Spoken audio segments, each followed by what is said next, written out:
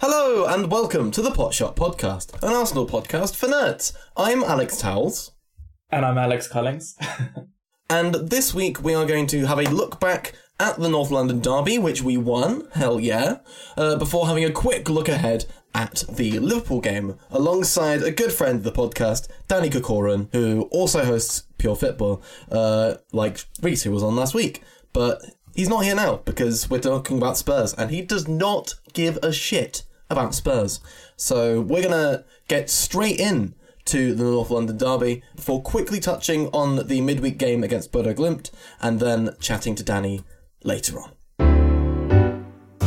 So, after that very, very quick introduction, let's get straight into the North London derby. 3-1 win at home at the Emirates. All the Spurs fans on Twitter were like, oh yeah, we always lose at the Emirates, every single time. And there were other podcasts that are perhaps more reputable than this one saying that Arsenal were lucky to win, but screw all that. We were really good, weren't we, Alex? Yeah, I don't really buy the whole, it could have gone either way. I think it's a sort of opinion that kind of comes about because of like a Lloris screw up leading into a Gabby Jesus goal and a red card that did kill the game. And then I think Spurs had some like moments that kind of looked more promising, I guess, than I think they were. Just because, you know, they're like direct balls to Kane, and Spurs are used to scoring like goals from nowhere over the past seasons, even under Jose Mourinho. I think overall we were pretty dominant from basically the first minute. Like, we were very, very good from the first minute. We had them on the back foot. I think there was like a 10-minute period where we lacked control after their goal that we'll speak about. But overall, I think it was a very dominant performance. I think we also missed certain chances that we could have like bagged. I think the Gabby Jesus header from close range, where he was left free at the far post, comes to mind. So yeah, overall, very happy. I think it's a fair result. Yeah, I absolutely agree that it was a fair result. Like, we were the better team throughout the football game. I don't agree that the red card killed the game particularly. I think Conte killed the game because of the red card, and I feel like there's a difference there. Yeah, I mean, I agree with that. I think it stopped them from being able to come back into the game, especially when they were struggling so much, like, to even get really, like, numbers and create those sort of, like, chances that they could break us apart. I think when they went one person down, I had pretty much I mean, I said this now, and maybe, like, in another universe, you know, Son scored a hat-trick from like, a combined 60 yards, or 90 yards, but I think we were in control. And it was just smooth sailing from there. Yeah, and it's nice to have a London derby where it's comfortable. Normally they're not comfortable experiences. Do you know what? This has been my experience of this season. Like, yeah. It's just very weird being an Arsenal fan and feeling comfortable. Like, I'll say this, I think this isn't the most talented team we've had in the last 10 years in terms of both experience and, like, you know, guys like Cazorla, Ozil, Sanchez, like, in that, like, 15-16 season, I think that was a better team, more experienced. We were playing some great football, but there was always this kind of feeling of vulnerability that I think, in my time experience as an Arsenal fan, I'm a bit too young to know the Invincibles and stuff, really beyond just being alive when it happened. I was a kid. I've never had this feeling that, like, it's a really strong team. And even when we lost to United, like, I didn't feel, like, knocked by it. And that's something very new to me as an Arsenal fan. It kind of felt like we were the better team. We're still going to be a great team going forward. So there's, like, this resilience just in terms of, like, not only, like, the attitude of the team, but just faith in the structure and yeah, Arteta in general as a coach that is new. And it's really funny that we've started this pod off where it's like good times just keep coming, because I'm not used to that as an Arsenal fan, and I feel like there's a lot more to say when things are going to shit. So yeah, I feel like a lot of people listening will have similar feelings. yeah, like our job right now is just to bask in the glory. Where I really thought, it would be like a standard Arsenal thing, being like, where did it go wrong this week? Yeah, but yeah, no, it's nice. I can't complain. It makes it simultaneously easy and hard to make an Arsenal podcast because, like, Yeah. what happened this week? Same thing as last week. We were good. Yeah, it was nice again. Yeah, but I do think that there are some things we can probably get into, like tactically, that were nice this match. I won't spend too much time on it because we want to have this as a nice free flowing pod, and I think I also want to speak about some Arsenal players just in general because this performance really like just brings guys like Xhaka and Saliba, and Gabi Jesus for me again, like to the fore. But yeah, tactically, I think what was quite cool. We were always going to kind of pin them back in possession at least, and we played quite a high block, so that's natural. We pinned them back. We kind of played a 2-5-3/2-3-5 sort of shape, which was interesting. The 2-5-3 in particular, kind of moving into that 2-3-5. So we really used our wide players just to create that width and pin their wing backs back. And I think it worked really well. I think Spurs, I was expecting, to be very comfortable sitting deep out of possession, and kind of just being very, very tough to break down. But what I really liked is how we kind of used those front three, of which Xhaka was actually basically, if I had to say someone was kind of our centre forward this game, it was Xhaka, especially in the first half. Kind of, we used them just to pin back their team and kind of hold them in their box. And then that's fine. There was no real space for us to actually find them, especially from the wide guys. I think they dealt with that quite well. But what it did open up is it opened up this sort of like bank in front of the box where we got, that's where the first goal came from, first of all. But we already had 2-3 really good shots from that range with a lot of space, just because their backline was pinned to create that sort of space for us to take these pretty high quality shots from. And I think it was just a nice way that like we kind of, either way they were kind of pinned, because if they try to push out, which they actually did, we'll get to it. Maybe I'm going a little bit ahead of myself, but if we look at the Gabi Jesus goal second, in the second half, right? Part of the reason that happened is that there was the space between like their backline just inside the box where Saka could get that shot off, and then Gabi Jesus could find him free. So we kind of saw like either they kind of pushed onto us and created that space just to create that chaos in the box to get those goals off, or we had that space in front. And I think just the way we controlled the goal, especially if you look at that first goal, like it was like 21, 25, something crazy pass move, that each pass felt really deliberate and really controlled. Yeah, we were in control. It's one of those, like that first pass and a lot of the first half, we were doing that thing that Arsenal teams and Manchester City teams of the past have had the piss ripped out of them for, which is kind of passing in a semicircle around the box. But it didn't feel particularly bad. Like, it felt like that was on purpose and intentional, because we spoke on the preview pod last week about how Spurs were going to have control of the box. We said that, we acknowledged it, and Arteta seemed to know that as well.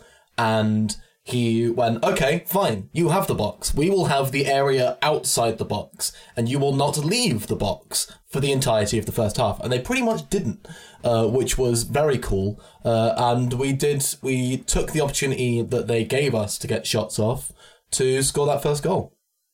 Yeah, I think it suits our general style of play, right? I mean, we can speak about that sort of semicircle, but like in past seasons under Arteta before, and especially under Emery, I can't remember who called it. I think it might have been Alex Stewart, from formerly of TIFO, now of Analytics FC. He called it the U of Death, and I always think that that's a great way of describing it, because it just feels like you can move it from one side to the other in that like sort of pendulum way, but like you really lack any way of like exposing that. But now we have, especially with just creating like a little bit more of a support structure for short passes, to move the ball from one side to the other quicker, or change, like cut against the grain at times, right? With our inverted like wingbacks, we have a really nice structure that actually is much more Pep-like, even if it is still a lot of like lateral passes. It was into really, really good areas. Players were finding like positions and pockets without being pressed.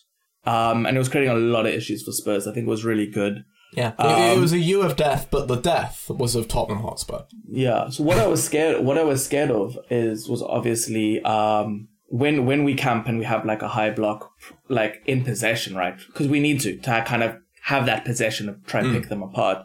I was worried about them on the counter, which is I think what a lot of Spurs fans are saying. Oh, we could have scored one or two of these. I don't think that we really could have. So it was kind of interesting, like how we had that counter. Obviously, it had to be like an aggressive counter press, but I kind of feel like what we do is we have like Saliba and stuff covering space behind, and he's been so important to that. It was really just interesting, like how when we lost the ball, we kind of allowed them to have like that one guy going man for, against Saliba, for example, or maybe Gabriel in less ideal situations. But yeah, it's kind of like the gamble that we took, maybe, because you have to make some sort of compromises in gambles. I think like even Klopp speaking about like the gamble he takes with Trent being positioned so high up the other week. It's kind of like it's something that any manager has to do. But I think it was a really well placed one because the service just wasn't necessarily there, and also when they were getting the ball, they were getting it so early that there was only really one guy ahead of it, so they had to play that ball early, and then you're getting like Kane on the ball or not, like 35, 40 yards from goal. Yeah, that was the thing about how... Note, this is wild conjecture. Alex may think I'm wrong. But, like, because Spurs were so far back in their box, like, when they tried to break, they were kind of breaking just into our half, and, like, they were still very isolated. 100%. But when... like, and if we look back at the United game, where United got counters on against us very, very effectively, like, their counter goals came... Like, Eriksen was playing the through ball to Rashford from the middle third. Like, still in the United half, but not near the United box, like, by the halfway line. And Spurs were starting their counters, like, 20, 30 yards further back, which meant that they got stopped a lot easier. Yeah, I think you've said that a lot more smartly than I did. But yeah, basically, I agree. What was interesting, though, is I was expecting Spurs to kind of play out the way that they have been, but they were going long from like goal kicks and stuff quite a lot more than I was expecting, which was interesting. Another thing that I've been kind of thinking about is like how we allowed them when they played short. What happens is with this, like we were talking about automatism so much last week, I feel like we were spamming it, but basically when you have all these combinations, they move out very slickly, very vertically. They did a couple times quite nicely. I think one was at like 13 minutes was the first time. Sorry if you can hear my pages moving. Where they just kind of cut through us really nicely. But what happens is you kind of run out of these combinations by the time they got to the halfway line. And I think this has been a problem for Spurs the whole way through the season, is that they do cut through teams into the opposition half really well, but then they've almost like run out of string in terms of like those combinations that they've had. Like you don't want to get into the half, but I mean you do, but you want to get into the opposition third. Like they gotta move everything up the pitch by about 20 yards. They basically run out of structure by the time they get up there, which is different. I think this is something we do really, really well. What we do is we don't really run out of structure in the way that I think they do, that allows us to kind of maintain that control when we get into the opposition half. Yeah. And actually, I think we can maybe speak about the second goal just now. Not the second goal, their equalizer, right? But I think what was like a big topic was the lack of control we had, or like how we kind of looked rattled in that 10-minute period after they scored. So like from 30 to 40 minutes before we kind of regathered ourselves in the half. And at the time, I mean, when I was watching, I thought we looked rattled. I was like, what is happening here? Watching it back, it wasn't nearly as bad as I thought at the time. But obviously it wasn't great. We did kind of lack control. And basically, I think the main problem here wasn't so much like a mental thing or like feeling like being hit back into our shell. We just kind of try to rush our way back into the game. Like try to, how we were speaking earlier in the season, how we keep trying to hit teams like immediately after we concede. We were kind of trying to do that, but we weren't allowing ourselves to like set up our structure to kind of, I want to say like cook them right in their own half. And that's basically what was happening, was we were moving the ball too quick. We're creating these transitional moments that they started to really thrive on, and we weren't building up. Like when we build in possession, we always have like a really good rest defense, or like basically thing in case we concede, and that's what we weren't doing. Yeah, and that's the thing about the U of Death, is that it's not quick by definition. And when you're trying to score quick, you can't really set up the thing that works.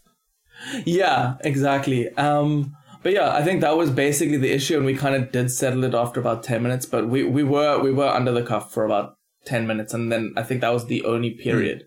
Maybe we should speak about their goal. Yeah, I think before we get onto that, I think it's kind of a power of hindsight thing. I don't know, like the way that you feel obviously about on rewatch that period, because obviously it felt a lot more nervy at the time. We didn't know that we were going to go on to win 3-1.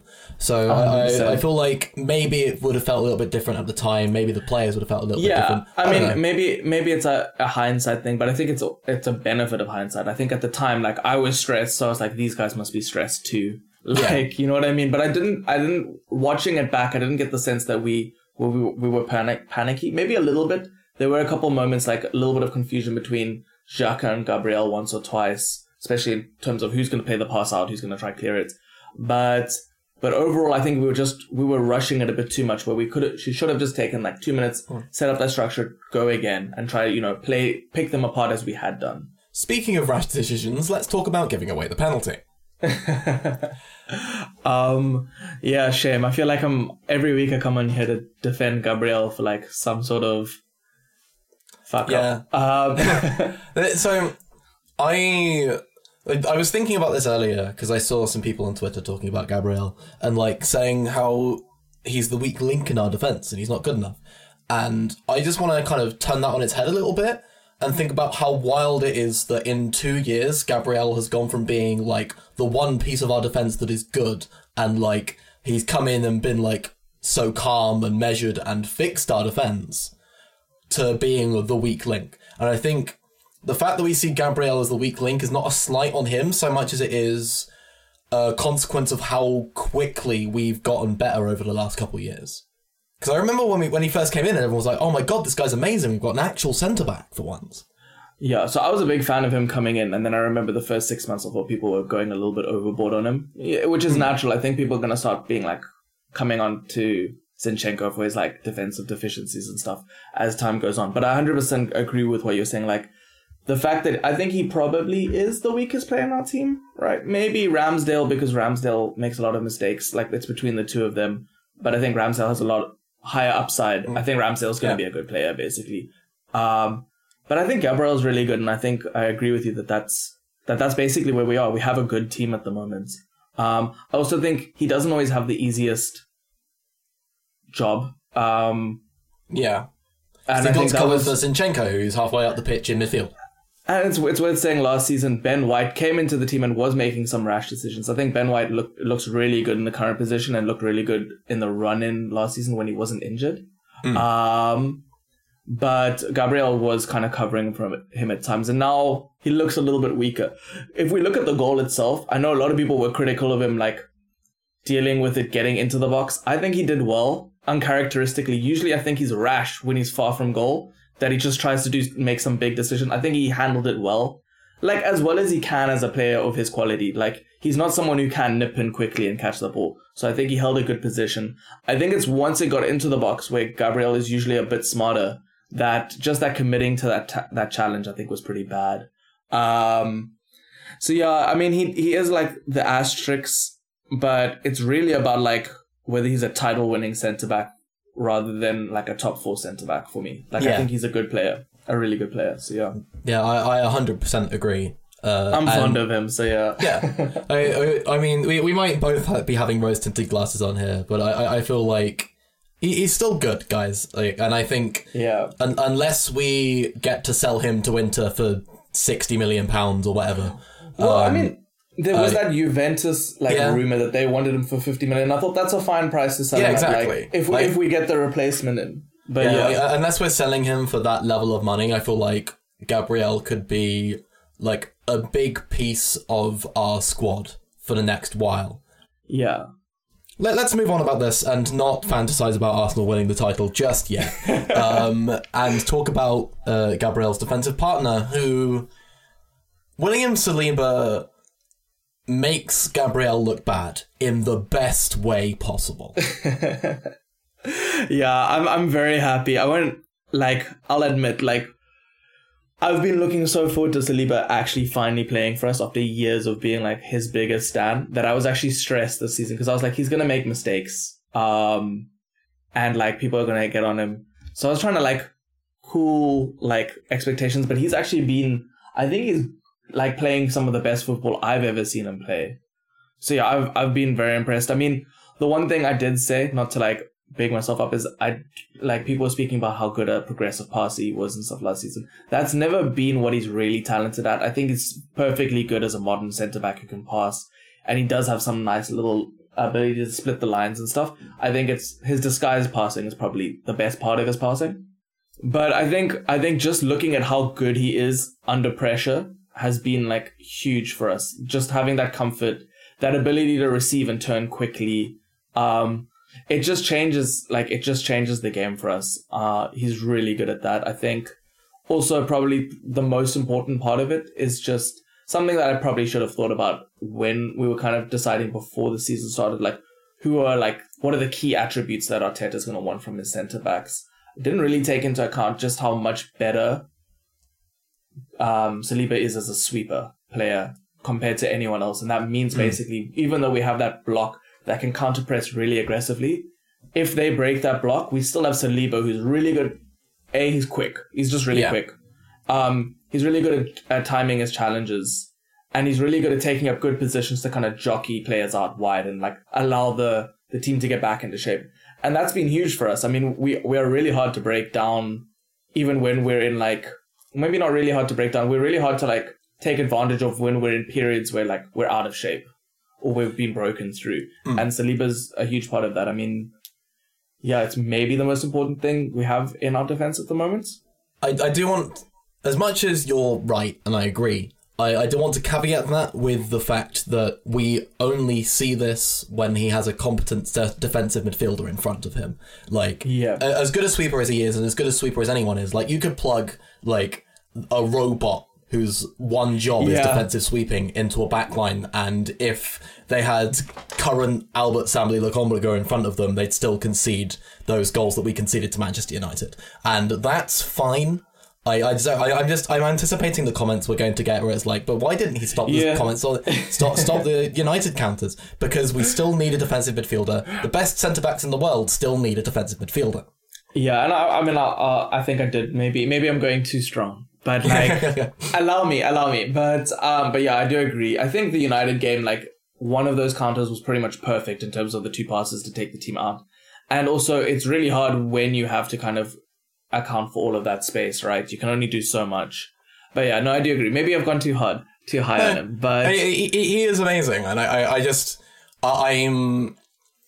I know what centre back discourse is like, and a lot of people talk. We've seen it recently with Manchester United and with Liverpool especially. It's like Van Dijk's amazing until all the midfielders ahead of him are injured, and then he's crap. Wow, what a surprise!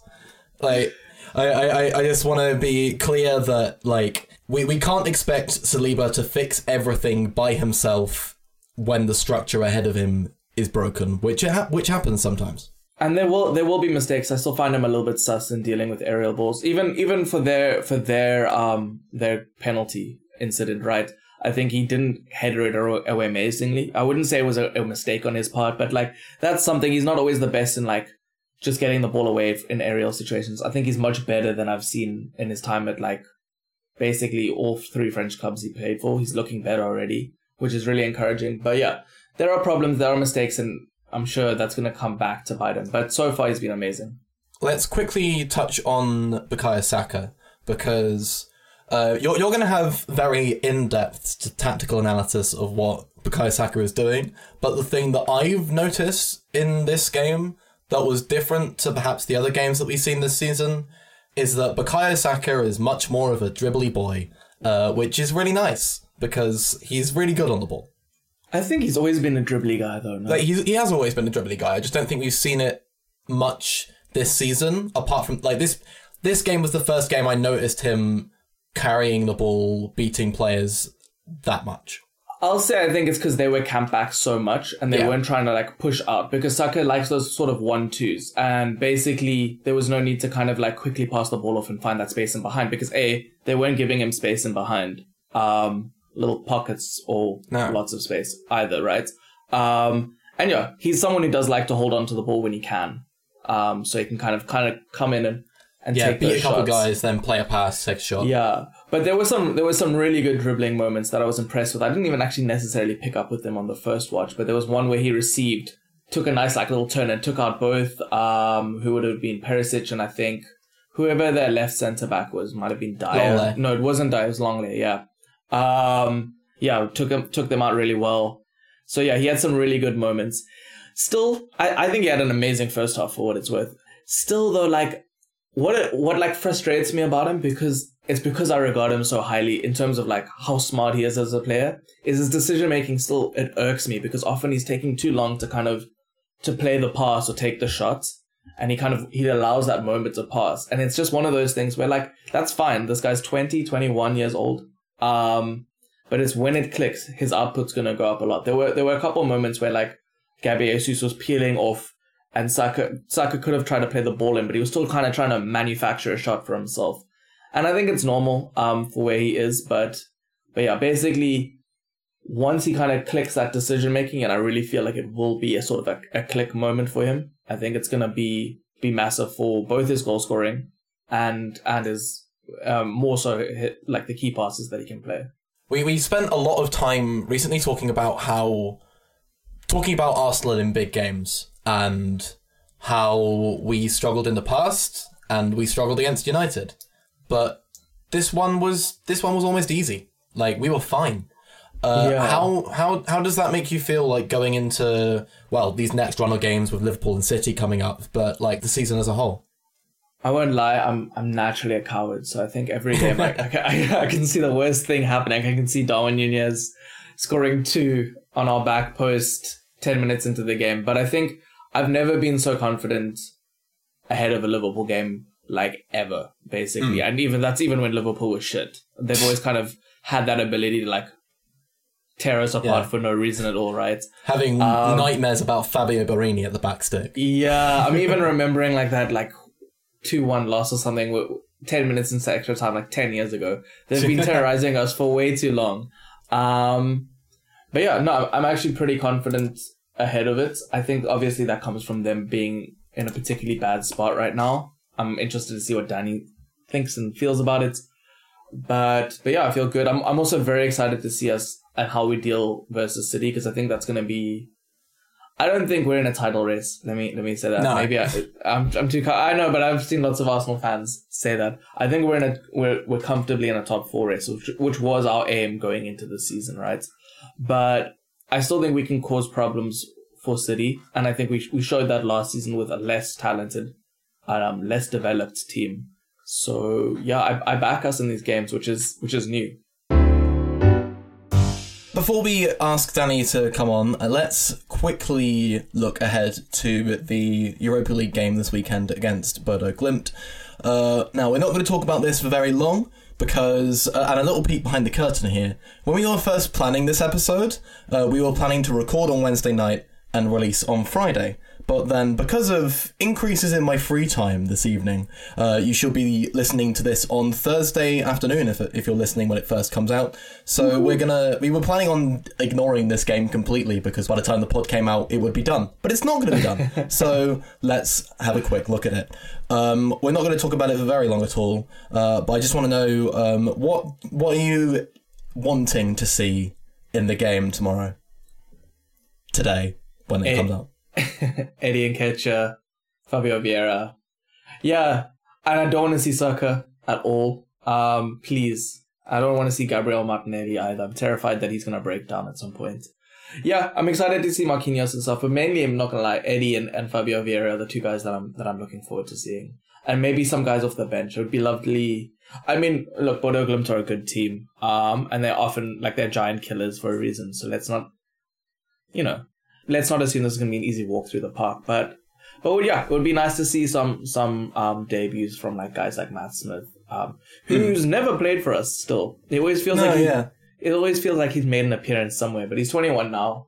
He's probably going to leave at the end of the season, but I still like to see him play. He feels like he must hold, like, or at least be pretty close to, like, the highest, PL2 appearance record at this point.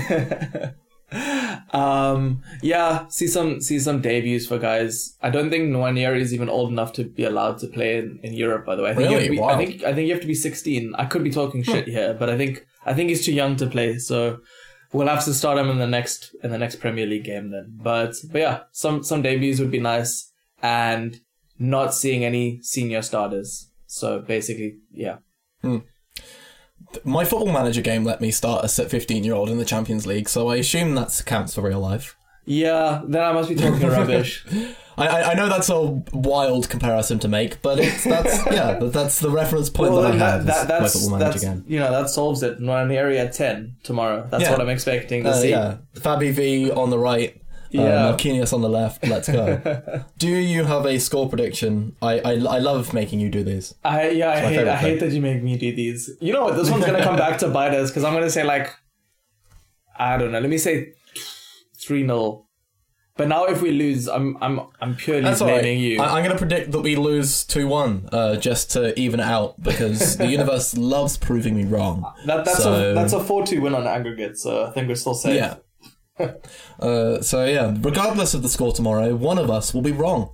Or maybe both of us are wrong and it's a 0-0 draw. We'll see. Let's talk to Danny.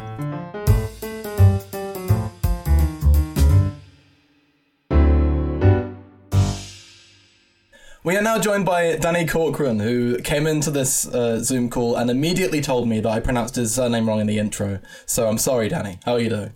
I'm good, thank you. Thank you for having me on. And that it's okay because nobody gets it right first time. Not even people where I live. So, let's get straight into it. Liverpool have been having a season, I think it's fair to say.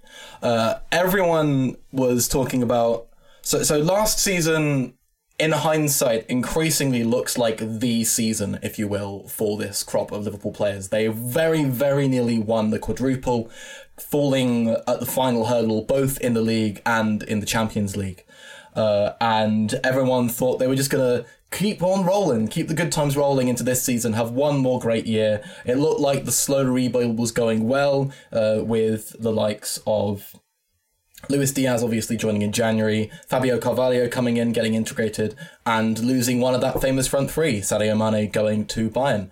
But it turns out that when all your midfielders are old, sometimes they get injured. And then when all your midfielders are injured, that leads to you being a bad football team.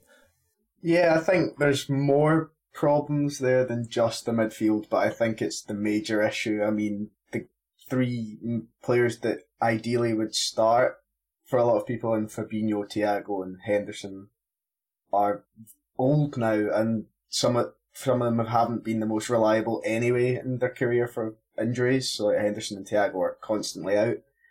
Obviously, we wanted Tchouaméni in the summer, but he ended up at Real Madrid, and we went for the whole, well, if we can't get our number one target, we'll wait for our next number one target in Bellingham, and signed Arthur on deadline day, which was panic, obviously, after the start of the season, but the whole model kind of banked on us getting in that number one guy, and that's not happened, and now we have an old midfield that's not really capable of running or covering as much as it should have.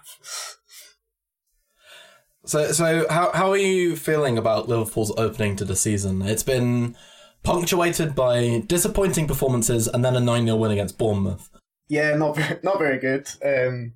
I mean, we started off really well in the Community Shield, which obviously it's just a glorified friendly, but it is up against City. And I think the intensity was there in that game. Obviously, Darwin Núñez scored twice and looked really good. But then since then, it's just nothing has clicked. So we've stuck to the same 4-3-3 that we've always kind of used. And that's not working. The midfield isn't intense enough. It doesn't track runners, so people get through. And then the defenders haven't been in sync. So I think Klopp talked the other day about the timing was off with defenders. So if one guy goes, then the timing goes out of sync. And we've seen that quite a lot. I mean, Trent's been heavily criticised for how he started the season. But even players like Matip and Van Dijk, sometimes they push up sometimes they stand off, and then they're not in sync with the guy next to them, and that's just left really high quality chances for the other teams to get. So yeah, it's been a mess, really. There are some good signs going forward. I think we've scored more at this time this season than we had last season. But obviously with the defensive frailties, we've given up quite a lot of goals, especially 3 at home to Brighton.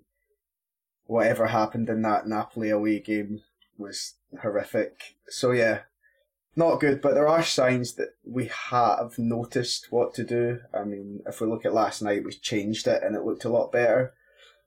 So yeah, I think there are signs that we're not completely gone, but I mean the title can't even really be in contention anymore just because of how many points we've dropped already. Yeah, this Arsenal super team's, it's a hard one to stop. So, no, but I get that completely. I was actually interested in kind of asking though, is that like where do you guys kind of see like recovering to what kind of level? Do you think you guys are going to go back to being like the team that you were last season-ish, like roughly? Do you think you still have that level, or do you think that that's actually like your cycle has passed, especially with guys like Fabinho, who's kind of like dropped off? I still think Van Dijk was the best centre-back in the league last season. I haven't watched enough of you guys this season. Is he like dropped off a little bit again? Obviously last season it wasn't even his peak, but all of these kind of dropping off, maybe Salah as well. Do you think that there's like a new hard cap on how good you guys are, or is it actually still recoverable? I think it's hard to tell. I think there is refreshing of the squad needed to sort of reach those highs again, but at the same time we've seen sort of, I'll use Mane as an example. Last year, for the first like 3 or 4 months of the season, he looked absolutely like his best days were done, and then Diaz came in January. Mane shifted central and was probably our best attacker, apart from Diaz maybe, in that last 6 months. So it remains to be seen. I think a few of the problems with the players is Fabinho, in particular, doesn't get a rest. There's nobody to cover for him. So he's played so much football, and even though he's 29, I think his legs for the past few years have done the running that has aged him a wee bit. So this season, I think there's certainly a ceiling on us. From there, I think there are still some really good parts of the team going forward that it is recoverable, but by just building the squad sort of a tiny bit more in January and in the summer. On the assumption that what you're doing now is broken and needs fixing, what do you think needs to change tactically for Liverpool to even approach the level that they were reaching last season? Like, what do you think you can do with what you've got to make yourselves better? I think we saw it last night, as in, if we're saying what we've got right now, then we need to kind of compensate for the lack of legs in that midfield. So last night against Rangers, we switched to, I think a lot of people thought it was a 4-2-3-1. I think Klopp was pretty adamant it was a 4-4-2 or a 4-2-2-2, whatever you want to call it. Whereas you've got Thiago and Henderson sitting in a double pivot and not running forward as much. So like a big criticism of Henderson is that he's a bit headless chicken. He'll just push up and then he won't cover the runner. He doesn't have the legs for that anymore. That system sort of forced him to be a lot more disciplined. So there was times last night that Trent would push completely up and kind of tuck into that half space where he likes to operate, and Henderson would drop right back into that sort of right back role. So Rangers turned the ball over and there was a player there. And what we've seen this season in the 4-3-3 is if Trent loses the ball or if someone loses the ball on that right hand side and the other team breaks, there's nobody there. So yeah, I think this season the switch to sort of that double pivot is kind of key to us getting back. I do have questions about how good it will be, or if it might be vulnerable against better teams, which I guess we'll see on Sunday.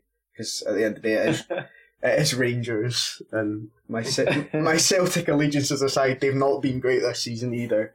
So yeah, I think the switch is kind of necessary because we can get a lot of attacking talent on the pitch, which is what we've got a lot of, and we can kind of compensate for the legs in midfield, but it does leave us thin in the midfield. I assume Fabinho would be someone that you would normally have instead of Henderson in that 4-4-2, right?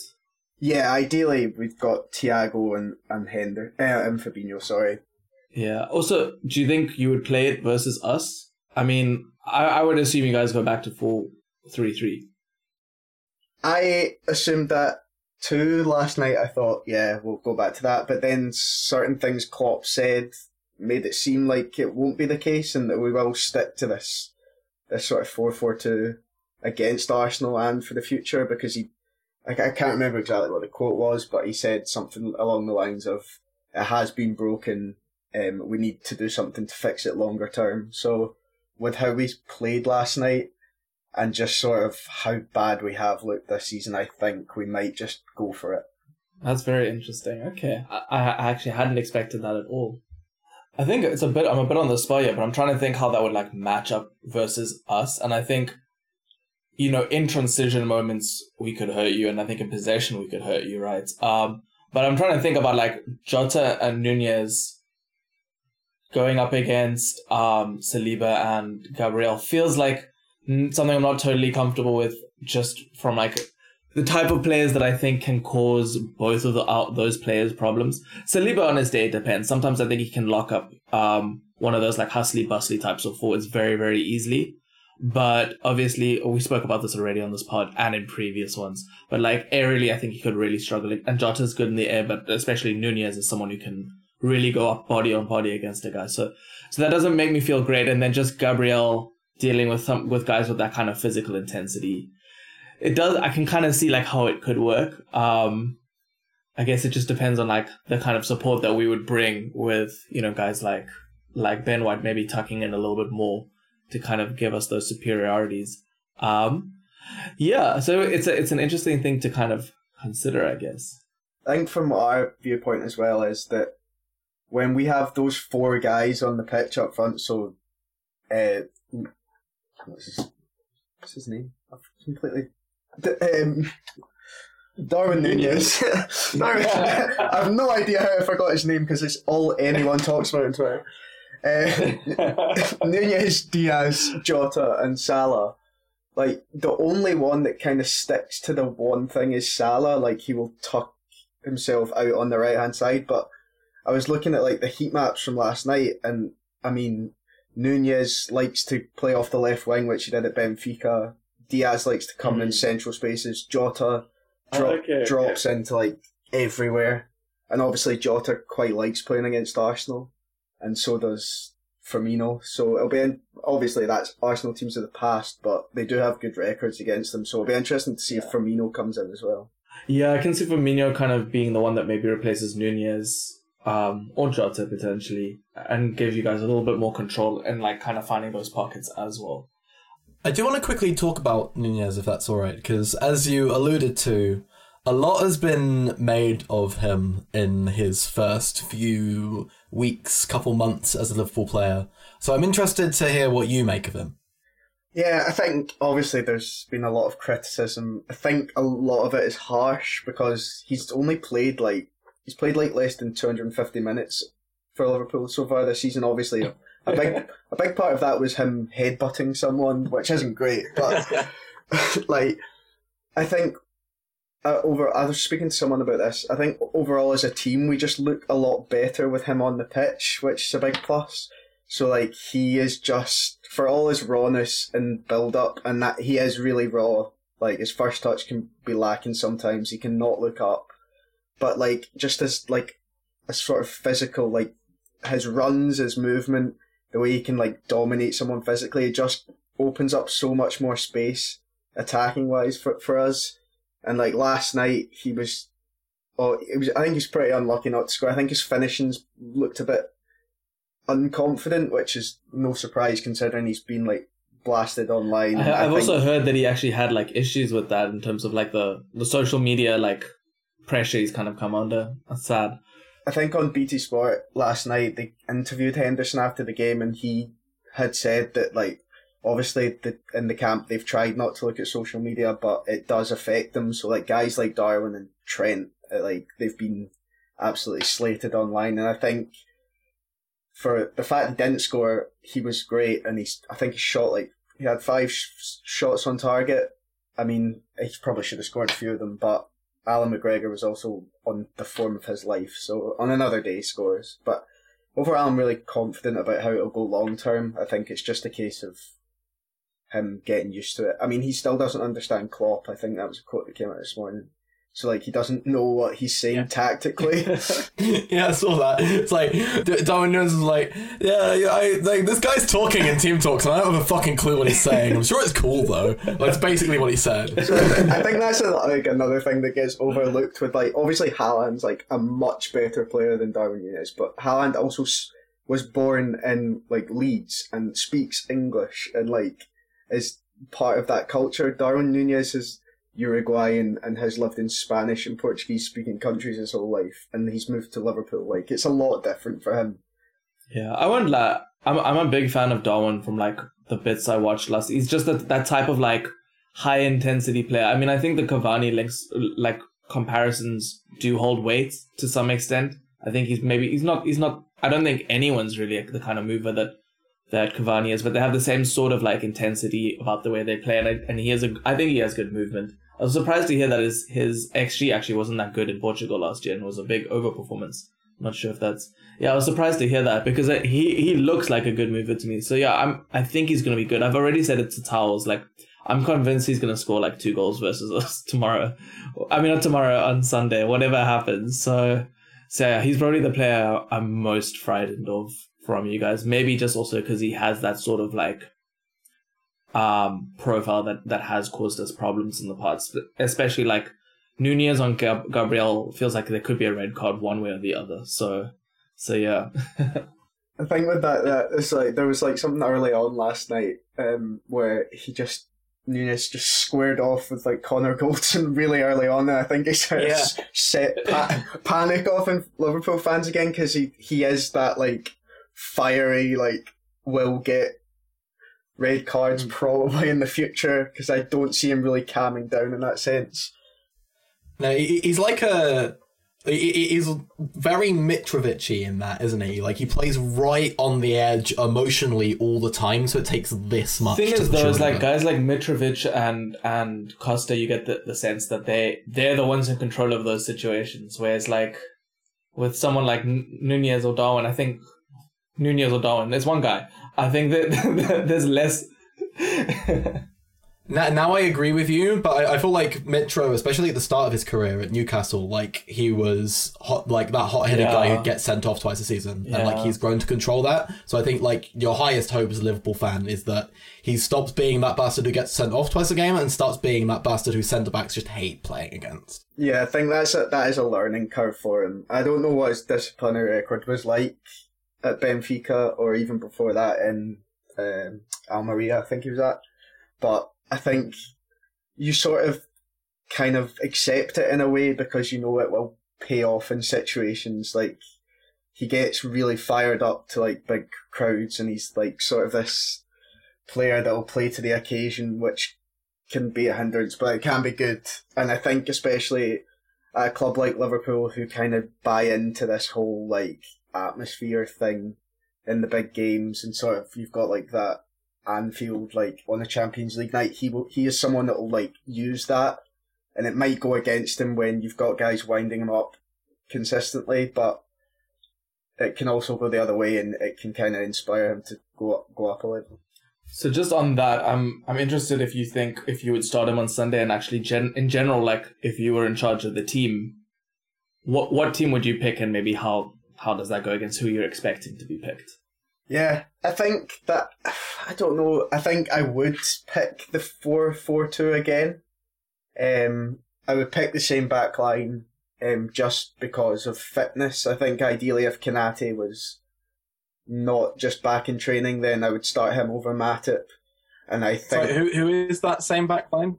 So that is Tsimikas, Van Dijk, Matip, Trent, and obviously Alisson in goals. I think in an ideal world, I'd start Robertson because I just kind of prefer him. Not that I'm Scottish, I just prefer him as a player to Tsimikas.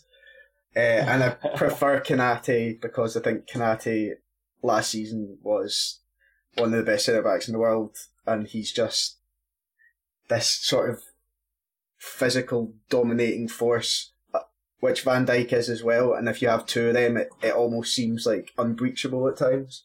And then Trent, because it's Trent, and even though he's had a poor season, he is our most influential player, really, in terms of getting forward. Then in the midfield, I would take Henderson out and play Fabinho, and then obviously keep Thiago in. Because I think Fabinho, while he has looked a bit leggy, he looked a lot fresher when he came on last night. I know we were 2-0 up and things like that, but if we can give him a rest, it might kind of jolt him back into what he has been before. And then I would go the same front four. I think, like I mentioned, we look better with Nunez on the pitch. Diaz is just... I had kind of concerns when we did sign him. I remember speaking to, I think it was Reece, and I was like, I don't know if I really want him, but the guy's just electric. Like, he just makes things happen. He's relentless. Salah then on the right-hand side, and then Jota has looked exceptional in that sort of like second striker role, like his ability to find space, receive the ball, turn, and then find the pass, or kind of run at people is really underrated. I think a lot of people have been quite critical of him on the ball and build up and seen him more as just a finisher, but I think he's kind of underrated on the ball as well. It's an aesthetic thing because he doesn't look smooth like Firmino on it. A little bit like Martinelli in a way, actually. It's that dribbling style. Like, it's like when people don't think Salah can dribble, but he can. It's just because he's not really... His ability Sexy to just... about it. Yeah, exactly. It's not as aesthetically pleasing as like a guy like Hazard or someone like that, but it's still effective, so it doesn't really bother me. Yeah. Another player who we haven't really touched on, who I do want to quickly chat about, is Thiago. Because, like you said about how much better as a team you guys look when Nunez is on the pitch. From what little Liverpool I've seen this season, and it's not much, like, you guys are a completely different side when Thiago is in the side, to what I can see. Like, when he can get on the pitch, he's still just, like, so good. Just on the ball, he's amazing. You know what? This is so fake from Towels, because when we did our first episode, he said his favorite moment of that weekend was when Paulinho tackled Thiago, and wasn't Thiago out for like a month? So this guy's just smooching right now. This is the fakest thing I've ever seen. He was... No. I really like Thiago. He's so silky. But it was really funny when he got absolutely bodied by Paulinho. Both things can be true. Yeah, I wrote about this yesterday. I don't know how sort of our most important player, or most, like, the player that the kind of our success hinders on, has played like 25% of the minutes available to him since he joined Liverpool. Like, that's how crucial this guy is. That's crazy. And that's how unreliable he is. Bad. Like, we don't even look like a football team if he's not on the pitch in midfield. Like, there's nobody that can get on the ball. Obviously, Naby Keita's been out, so we've not really had him to kind of compensate for Thiago being out, because if one of them's on the pitch, you've got a midfielder that can actually, like, move the ball forward. But if we don't have either of them, then it just doesn't work. The midfield, like, actively slows down attacks. It doesn't find the players in front of it, and I think an underrated part of Thiago's game is how good he is defensively. Like, his positioning smart, and he always ranks quite highly for, like, actual direct, like, defensive actions, like tackles, interceptions, things like that.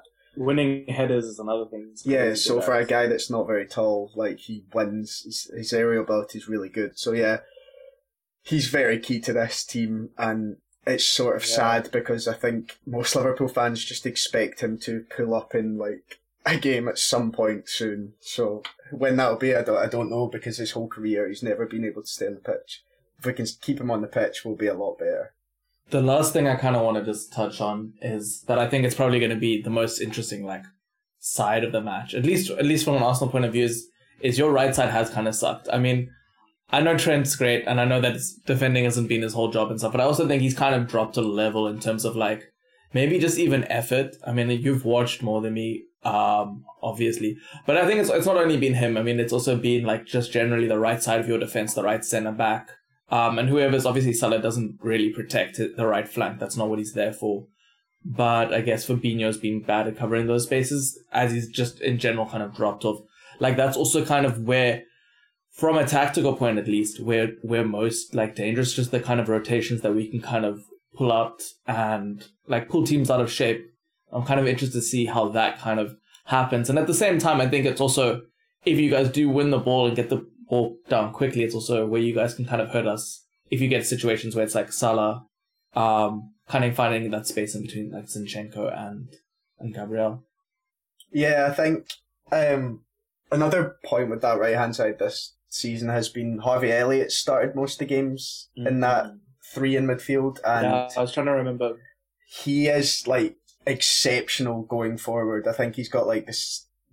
I think he's only second behind De Bruyne in sort of like progressive actions for midfielders, but he doesn't really know how to defend. I mean, he spent his loan season in the Championship at Blackburn as a right winger, so he's not really disciplined enough to sort of track runners or anything like that, and it has left Trent exposed. And Trent has looked worse defensively than usual this season, like there's no doubt about that. And I think, like I mentioned, like the timings of the defending has been all off. Like, it's really easy to just make a run and someone will push up and someone will go deep and it just won't work. Trent kind of finds himself in like weird positions in no man's land. Like, even in places where he should be coming back to defend, he doesn't really take the right spots. And with guys like, I mean, this feels like the most confident I've ever gone into like a Liverpool game, and I feel like it's gonna backfire at me big. So I'm speaking big right now, but it's just it's an exciting thing, at least for me, to think about like what we could kind of do there, especially with Gabriel coming out wide. Gabriel Jesus, sorry, we've got a lot of them.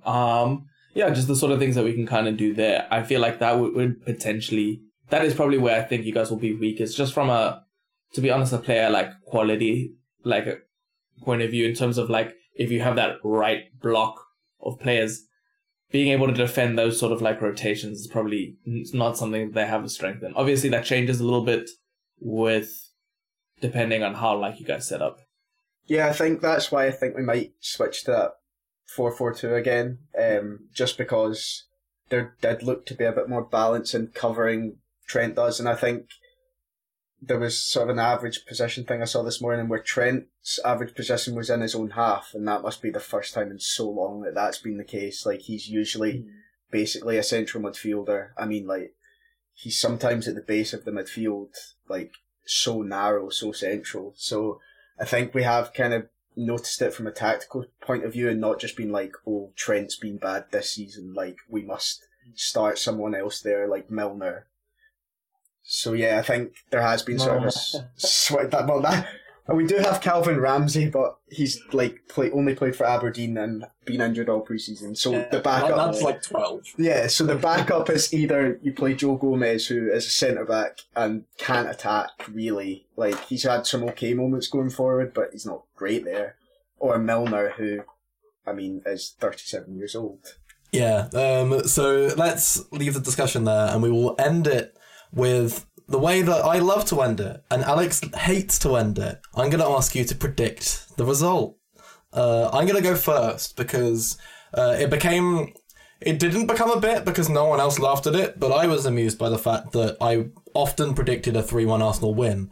And then last week I didn't predict a 3-1 Arsenal win and we won 3-1. So I'm going to predict a 3-1 Arsenal win. Cheers. Alex? For me, I don't know, because I don't know if I'm like superstitious or whatever, but I actually feel pretty confident about this game. But I feel like as soon as I say a score, it's just going to backfire. It's going to be Darwin Nunez, like, hat trick or matching Haaland's goal total within like 90 minutes. But let me say, I think it'll be like a 2-1 win, and I'll put that there. 2-1. Up to you, Danny. Every bone in my body says we get beat because you guys look a lot better and we have not looked good at all. But, do you know what? I think historically we've got quite a few players that really like playing against Arsenal. So I'll say we'll draw 1-1 and Jota will get his goal against Arsenal again. I think, obviously, now we've all had these predictions, what's going to happen is Darwin Nunez is going to find William Saliba's buttons and push him perfectly to get him sent off, to actually make the calmest man on the planet angry and get Saliba sent off, and then you guys are going to win 3-0. That's how this is going to work now, of course. But we've made our predictions. What's done is done. It's been a pleasure. Yeah, thanks so much for coming on, Danny. If people want to find more of you, where can they find you? You can find me on Twitter. It's at Calcio_Danny. Or you can listen to me and Reese, who was on this last week, on the Pure Football podcast. Yes, we have absolutely done the Pure Football rounds, and now it's done. We will not be going back. Tick, never again. But thanks so much for coming on. I can't believe you guys risked 2 Scottish people in 1 week on the podcast. Yeah. Ish. Really testing the listeners' ears. No, it's fine. It's fine. Anyway, thank you for coming on. We're only joking. We'll have you on next time when Kieran Tierney scores a hat-trick for Scotland. That's when we'll get you back. But thanks for being on. Alex, thanks as always for being smarter than me. You can find him on Twitter at AlexFRCO. You can find me on Twitter at AlexTowels, though I don't know why you'd want to. I just tweet about Football Manager on my circle.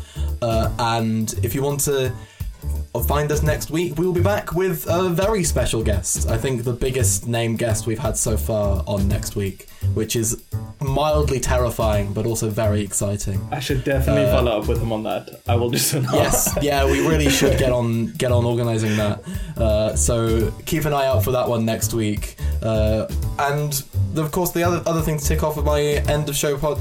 I should record these. Like, Aaron Moniz pre-records his end cards. I should start doing that. James Blake makes our music. You can find him on all good music platforms. We'll be back next week. See you later.